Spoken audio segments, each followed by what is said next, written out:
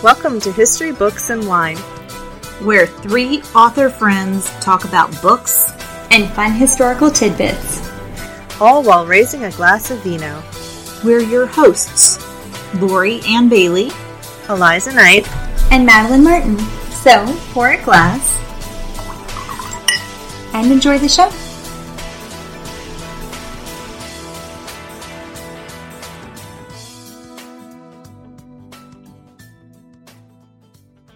Welcome to episode 6 of History, Books, and Wine, and thank you for joining me tonight.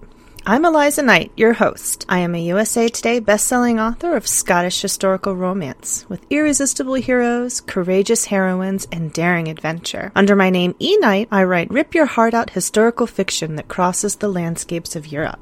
Today I'm going to be talking about two different historical figures that greatly fascinate me, and who I've used in several of my stories, Elizabeth I of England and William Wallace of Scotland. But first, I'm going to tell you what I'm drinking tonight. My wine choice for tonight is a Dibon Cava Brut Rosé, a perfect choice for spring. Clear red and pinkish tones, small bubbles are gently released to form various strings that rise to the surface. It has a gentle fragrance with smells of fruits, raspberry, and blackcurrant. It is very full in the mouth with a splendid bubbly sensation that fills the whole palate, has a long finish, and great elegance. That is from their website, and I have to greatly agree. It is very delicious, and a drink that I often choose in the spring and summer. Ladies first, so we shall start with Elizabeth I of England. I've long admired this woman for so many reasons, of which I will try to list here today, but there are really too many to name, so I'm hoping at some point in the future we'll be able to come back and visit again. Elizabeth was the daughter of Henry VIII and his second wife, Anne Boleyn. Madeline Martin will be speaking more on Henry VIII next week. When Elizabeth was just a little over 2.5 years old, her mother was executed and the marriage annulled. This made Elizabeth illegitimate, the second child of Henry's to be declared so, as Elizabeth's older sister Mary had been declared illegitimate when Henry divorced her mother in order to marry Anne Boleyn. Elizabeth continued to retain her own household with a governess named Lady Bryan, but seemed to be more or less neglected by her father, as her governess felt obliged to write the king asking him to ensure Elizabeth was provided with clothes and that her current ones were too small. Lady Bryan was replaced a few years later with Catherine Champernowne, better known as Cat, nicknamed so by Elizabeth herself. Her new surname soon was Astley, so you will recognize her as Cat Astley. Elizabeth was provided a good education and retained relationships with both of her siblings, though her and Mary were not as close as her and Edward because of religious differences. Elizabeth was Protestant, as was Edward, and Mary was Catholic. When Henry married his fifth wife, Catherine Howard, Elizabeth was often invited to the Queen's chambers to play, and was even given a place of honor beside the Queen while dining. However, their friendship was doomed, as Catherine was soon executed by Henry, which was devastating to Elizabeth. Robert Dudley, her dear friend, many of whom believed was her lover, had known her at this time and said when she was 8 years old she confessed to him that she would never marry. Growing up in a household such as Henry's, where wives were divorced and beheaded, or simply died, as in Jane Seymour's case, during childbirth, I can see where she might have determined marriage equaled death. Elizabeth's next stepmother, Catherine Parr, tried as hard as she could to include Elizabeth, even attempted to assuage the king when Elizabeth was banished from court by her father, who had deemed her offensive in some way. Elizabeth was with her brother Edward when they learned of their father's death. She was 13 at the time. Elizabeth then lived with her stepmother, Catherine Parr, the Dowager Queen, who married Thomas Seymour, the Lord Admiral of the young King Edward's household. While residing there, Sir Thomas took an unhealthy interest in Elizabeth, and most definitely took advantage of any teenage feelings she might have returned. He would inappropriately burst into her bedroom in the morning to romp in her bed and tickle her, and he would chase her through the garden, sometimes with the Queen joining in, tackling her to the ground and tickling her there as well. One time they tackled her in the garden and cut up her morning gown, the one she donned for her father's death. There was some investigations later on into what exactly happened during this time period, but not enough evidence exists to say clearly what it was, and so the relationship remains forever a mystery. It was reported, however, that Elizabeth started to wake up earlier in the morning so that she was dressed and ready to go for the day by the time Sir Thomas came to her room to rouse her, suggesting that she was uncomfortable uncomfortable with the situation. At some point, her stepmother, either out of jealousy or because she felt it was in Elizabeth's best interest to leave, asked her to leave the household. Between this time and Catherine's death several months later when she gave birth, she and Elizabeth did maintain communication through letters. Catherine gave birth to a little girl named Mary, in which she died in childbirth, and Mary lived at least for several years, but then her whereabouts became a mystery as well, possibly because she died in childhood. So here we have another of Elizabeth's motherly figures gone from her life too soon. Shortly after this, Thomas began asking for Elizabeth's hand in marriage, and she turned him down. So he then decided to take matters into his own hand and began to plot to abduct the king, marry the king to Elizabeth's young cousin Jane Grey, and then wed Elizabeth himself. Of course, this gained attention, and her brother wondered if she was now not loyal to him, if she'd been part of this plot, and this put Elizabeth's life in mortal danger. Her servants were arrested, and she was held under house arrest. And at this point, her relationship with her brother, which had been fairly close, began to suffer. She was forbidden to attend court, and she was eventually excluded from the succession along with her sister Mary. When her brother died at a young age, a coup ensued in which their cousin Lady Jane Grey, who had been added to the succession in place of Mary and Elizabeth, was named queen. I'm going to add a shameless plug right now and say if you'd like to know any more history in this particular area, you can read my story, Prisoner of the Queen. Jane only lasted on the throne for 9 days before Mary's army marched in and took the throne for her. Elizabeth was invited to ride with her sister when she made her triumphant ride through London, but their differences soon caused problems, and Mary grew suspicious of her sister. Namely, she believed that Elizabeth wanted to take her throne from her. And this case was not helped by the fact that Thomas Wyatt started a rebellion to put Elizabeth on the throne. Though she denied participating, Mary didn't believe her and imprisoned her sister in the Tower of London, the very same place that Elizabeth's mother, Anne Boleyn, had been imprisoned before she was executed. Elizabeth feared for her life as the Queen's advisors pushed her to execute her sister. I can't imagine what a terrifying time this might have been for her, to be sitting there knowing that her mother had died in the same place and that she was now under suspicion for trying to take over her sister's throne, and death was on the line. The lack of evidence and Wyatt's confession of Elizabeth's innocence helped to somewhat clear her name, though her sister did not fully trust her. She was released from the Tower, but she was taken as prisoner to Woodstock Manor, where she remained for a year before returning to her childhood home at Hatfield House. Hey history lovers, Eliza here. We're interrupting today's happy hour to let you know that Lori and I host another fascinating podcast with our friend Brenna Ash. Hey there, this is Brenna. Crime Feast is a true crime podcast hosted by three friends who are obsessed with all things crime. Each week, join Brenna, Eliza, and I as we serve up a platter of murders, mayhem, missing persons, tragedies, and more. Feast on notorious tales ripped from today's headlines and resurrected from the past. Until then, stay safe out there. We don't want you on the menu next. Now, back to the show. Cheers!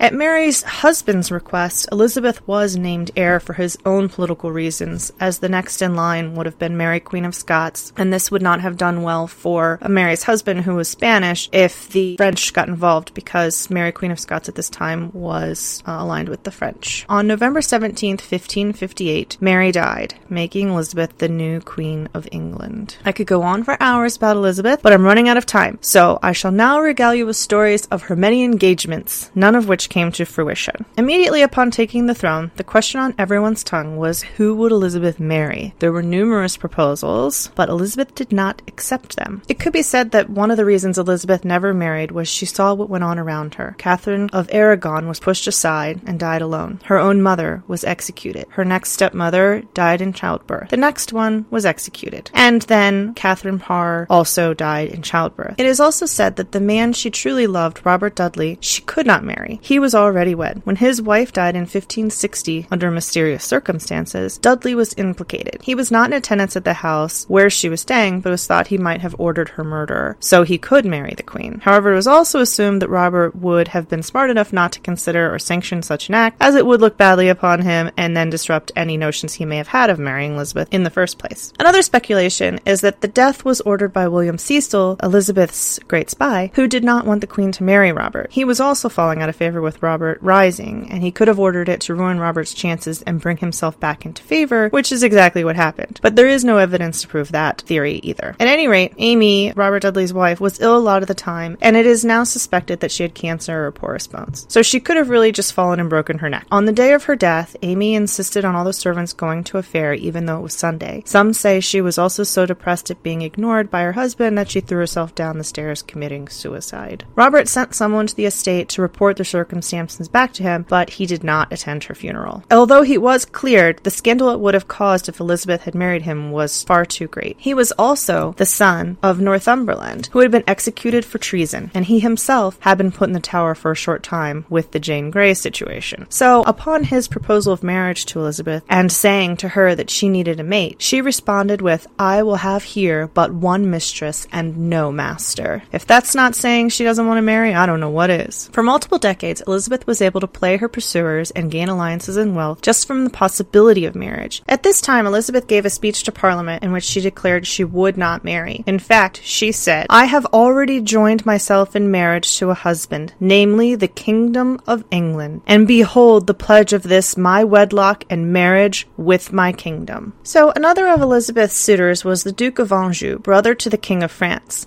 Negotiations went on for about a decade. She really strung him along, didn't she? She nicknamed him her frog. It was widely an unpopular choice for her to marry him, and also during this time she found out that Dudley had married her cousin Lettice Knollys, widow of Robert Devereux. Lettice was the daughter of Catherine Carey, who was the daughter of Mary Boleyn, a mistress of Henry VIII, and sister to Anne Boleyn, Elizabeth's mother, so her cousin. Portraits of Lettice are often fused with Elizabeth. Is it any wonder that if Dudley couldn't have Elizabeth, he may have chosen her lookalike? Elizabeth banned her favorite from court and never again accepted Lettice at court either, nicknaming her the She-Wolf. It was also at this time another secret marriage by Robert was brought to light, that of Lady Sheffield. He denied the marriage, but Lady Sheffield had a child and named him Robert Dudley in 1573. Lucky for him, it could never be proved since Queen Elizabeth threatened to have him rot in the Tower if it had been true. During her lifetime, Elizabeth had about 26 different marriage proposals to consider, of which 5 of the suitors had multiple proposals, and the Duke of Anjou's would take up about a decade of time. She was proposed to by Philip II, King of Spain, Prince Eric of Sweden, and the Archduke Charles, son of Emperor Ferdinand, the son of John Frederick, Duke of Saxony, the Earl of Arran, the Earl of Arundel, Sir William Pickering, and so many more. Elizabeth's council was good at stringing the men along while weighing in on their options and taking advantage of what they could, in the form of making alliance, etc., that would gain the kingdom favor. So, did Elizabeth have lovers, or was she really the Virgin Queen as she was named? Was Robert Dudley ever her lover? Elizabeth denies that they were ever anything more than friends. In fact, she points out that how could anything circumspect ever happen when she was surrounded by people and eyes that were always watching? Although after making that proclamation, she said, "Although if I had the will, I do not know of anyone who could forbid me." So that shall also remain quite a mystery. Many of the courtiers of England and foreign princes flirted with Elizabeth and professed their love to her. Throughout her life, she would encourage them and even entertain them by engaging in similar behavior. Yet she would never commit to one person. Her anger at others for loving and marrying proved that she herself was jealous of what she'd forsaken. None of her ladies were allowed to marry without her permission, which was rarely granted. In one case, she made the couple wait 10 years before granting them leave to wed. Elizabeth died on March 24, 1603, having stayed true to her oath of never marrying. The throne then went to her nephew James, son of her cousin Mary Queen of Scots, which united the two thrones. This is very interesting considering that Mary, Queen of Scots, was one of her greatest rivals and whom she had executed during the earlier years of her reign. Now for some fun Elizabethan facts. Number 1. Elizabeth, while Queen of England, rarely mentioned her mother. In fact, she did not even attempt to have her birth legitimized, as her sister Mary I had done. Her father, Henry VIII, while he did put her in line for succession, had also claimed she was a bastard, as did her brother, Edward VI,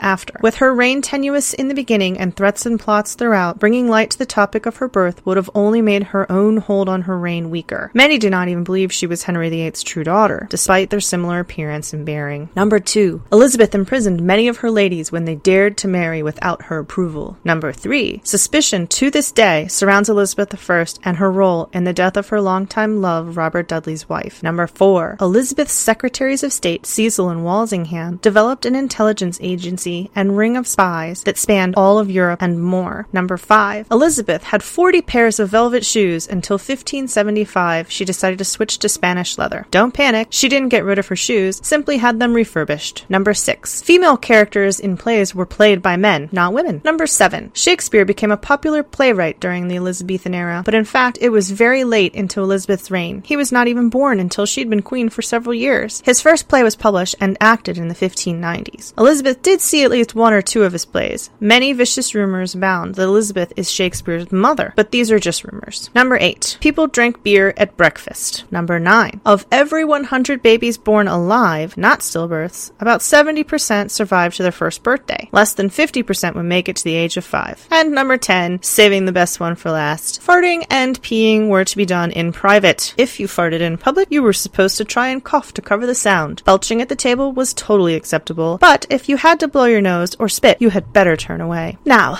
let us move on to my dear William Wallace of Scotland. Many years ago, tired of the oppression upon his country, a man rose up from the shadows, one without a well-known name, seemingly from nowhere, and led his country in the Scottish Wars for Independence. That man is now a household name, or at least in my household, Sir William Wallace, aka Braveheart. He was alive during the end of the 13th century. There is not much known of Wallace in his earlier days. It is thought that he grew up in a family of means. They were landholders. Wallace would have been exposed to the sort of education that a lower gentry family would have. He'd have trained with a sword as well, which also explains why he was so great with wielding one. Comes with practice. No one is sure of his parentage, other than his father was either Alan or Malcolm Wallace, and his birth date is still unknown. However, it is believed he was in his 20s when he died. Through William's earlier childhood years, Scotland was ruled by King Alexander III and was relatively peaceful. However, with the king's death in 1286, Scotland was thrown into turmoil. King Alexander's heir was a young girl who passed on her way to Scotland to sit upon her throne. In stepped King Edward of England, better known as Longshanks. Brutality was about to begin as the English king sought to take control of the country and weed the Scots from their own lands. It is my guess that William was between the ages of 6 and 10 at this time, old enough to witness the new brutality and to remember a time when Scotland was ruled by its own people. At some point, Wallace joined up with Andrew Moray, another leader in the war, declaring his intentions to help lead the country to freedom. There is some speculation about his reason behind joining the revolt, and a legend that whispers from one shore to the next of a wife or a love of his that was murdered by the English. There is no proof of this, but I like to believe it because it's romantic and softens the brutality of war and heightens our beliefs in the violence that must be unleashed. What is more likely is that William Wallace was devoted to his country. He remembered growing up in peace and wished for any children he might have to live the same way. He wanted the English king out, and he wanted a Scots king in. His first act against the English was in May 1297 when he executed the High Sheriff of Lanark. My novel, The Highlander's Reward, in the Stolen Bride series, begins in September 1297 on the eve of the Battle of Stirling Bridge. Wallace would have been about 17 or 22 at this time. I'm leaning more toward the latter, which puts him at 29 at his death. My reasoning behind this is that he would have been a more seasoned warrior, more capable at age 22 rather than 17 of taking a leading role. I should note here too, and some of you may have also noticed this, the portrait depictions of Wallace often make him look much older, perhaps in his 40s even. The portraits done of him were made many years later and are quite misleading. Wallace is, however, described by contemporary accounts as being rather a giant of a man, perhaps 6'5" or 6'6", and well-muscled. It is probable that prior to the Scottish Wars for Independence that William Wallace had some military experience, but none are recorded. He and Moray were victorious. However, Moray died sometime later of the wounds he sustained during that battle. My hero, Magnus Sutherland, was instrumental in helping the Scots to win this battle, and it's the first time he meets Wallace, but not the last. In fact, Wallace plays a part in many of my books because I love him so much. Prior to Moray's death, he and Wallace were named the Guardians of Scotland. By the end of 1297, in early 1298, William Wallace was knighted by one of the leading Scottish earls, Lennox, Carrick, or Strathern. In 1298, Wallace lost the Battle of Falkirk against the English, but did not allow that to deter him. He gave over his guardianship of Scotland to Robert the Bruce, putting his full support behind the Bruce, but continued to play a part in the war for freedom. Unfortunately, Wallace would not live to see his dream of freedom realized. He was caught and subsequently executed by the English in 1305. His charge was treason against the crown. While he did not live to see it, the dream lived on and freedom reigned in 1328 until the next war, of course. That is William Wallace. This week I've had the pleasure of reading Kate Quinn's book, The Huntress. I shall read to you what this story is about. about. In the aftermath of war, the hunter becomes the hunted. Bold and fearless, Nina Markova always dreamed of flying. When the Nazis attacked the Soviet Union, she risked everything to join the legendary Night Witches, an all-female night bomber regiment wreaking havoc on the invading Germans. When she is stranded behind enemy lines, Nina becomes the prey of a lethal Nazi murderess known as the Huntress, and only Nina's bravery and cunning will keep her alive. Transformed by the horrors he witnessed from Omaha Beach to the Nuremberg trials, British war correspondent Ian Graham has become a Nazi hunter. Yet one target eludes him, a vicious predator known as the Huntress. To find her, the fierce, disciplined investigator joins forces with the only witness to escape the Huntress alive, the brazen, cocksure Nina. But a shared secret could derail their mission unless Ian and Nina force themselves to confront it. Growing up in post-war Boston, 17-year-old Jordan McBride is determined to become a photographer. When her long-widowed father unexpectedly comes home with a new fiancé, Jordan is thrilled, but there is something disconcerting about the soft-spoken German widow. Certain that danger is lurking, Jordan begins to delve into her new stepmother's past, only to discover that there are mysteries buried deep in her family, secrets that may threaten all Jordan holds dear. That book was freaking amazing. You have to read it. I absolutely adored it. I gave it to my daughter. She's reading it now, and I've been recommending it to everyone I see. Time for a little sip of wine.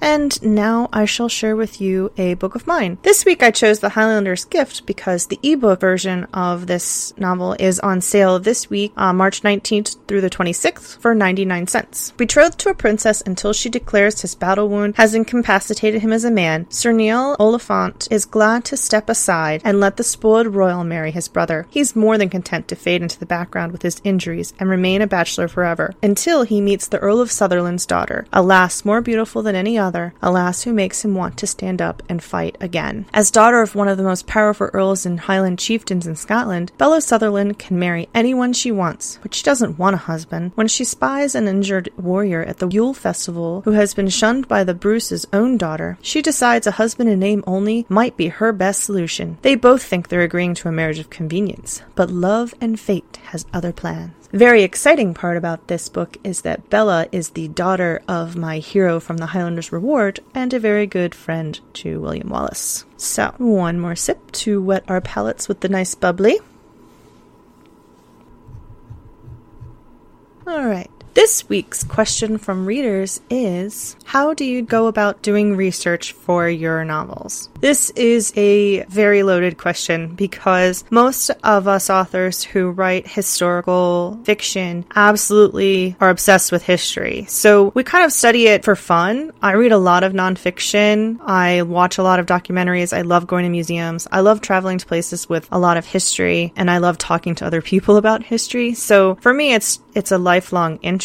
And when it comes to a book, I usually have an idea of what time period I'm looking for, and I'll try to research the current events of that time period, as well as any historical figures that could play a role or at least make a cameo in a book to make it more authentic. I really do try to make my stories very authentic to the time period because that's just really important to me. So I usually begin with some of the various research books that I have on hand in my office. I will also look online. There's a lot of information online you can find about the history of various places. And if I'm lucky enough, I will travel to a place where a story of mine is taking place, or I might be able to go see a museum exhibit or something along those lines that really helps me dive into the story. So that's a little bit about the research aspect behind the novel. It can take a long time, and I usually try to research before I write, and then there is a lot of research that happens during the writing part too, but to have a handle exactly on where I am and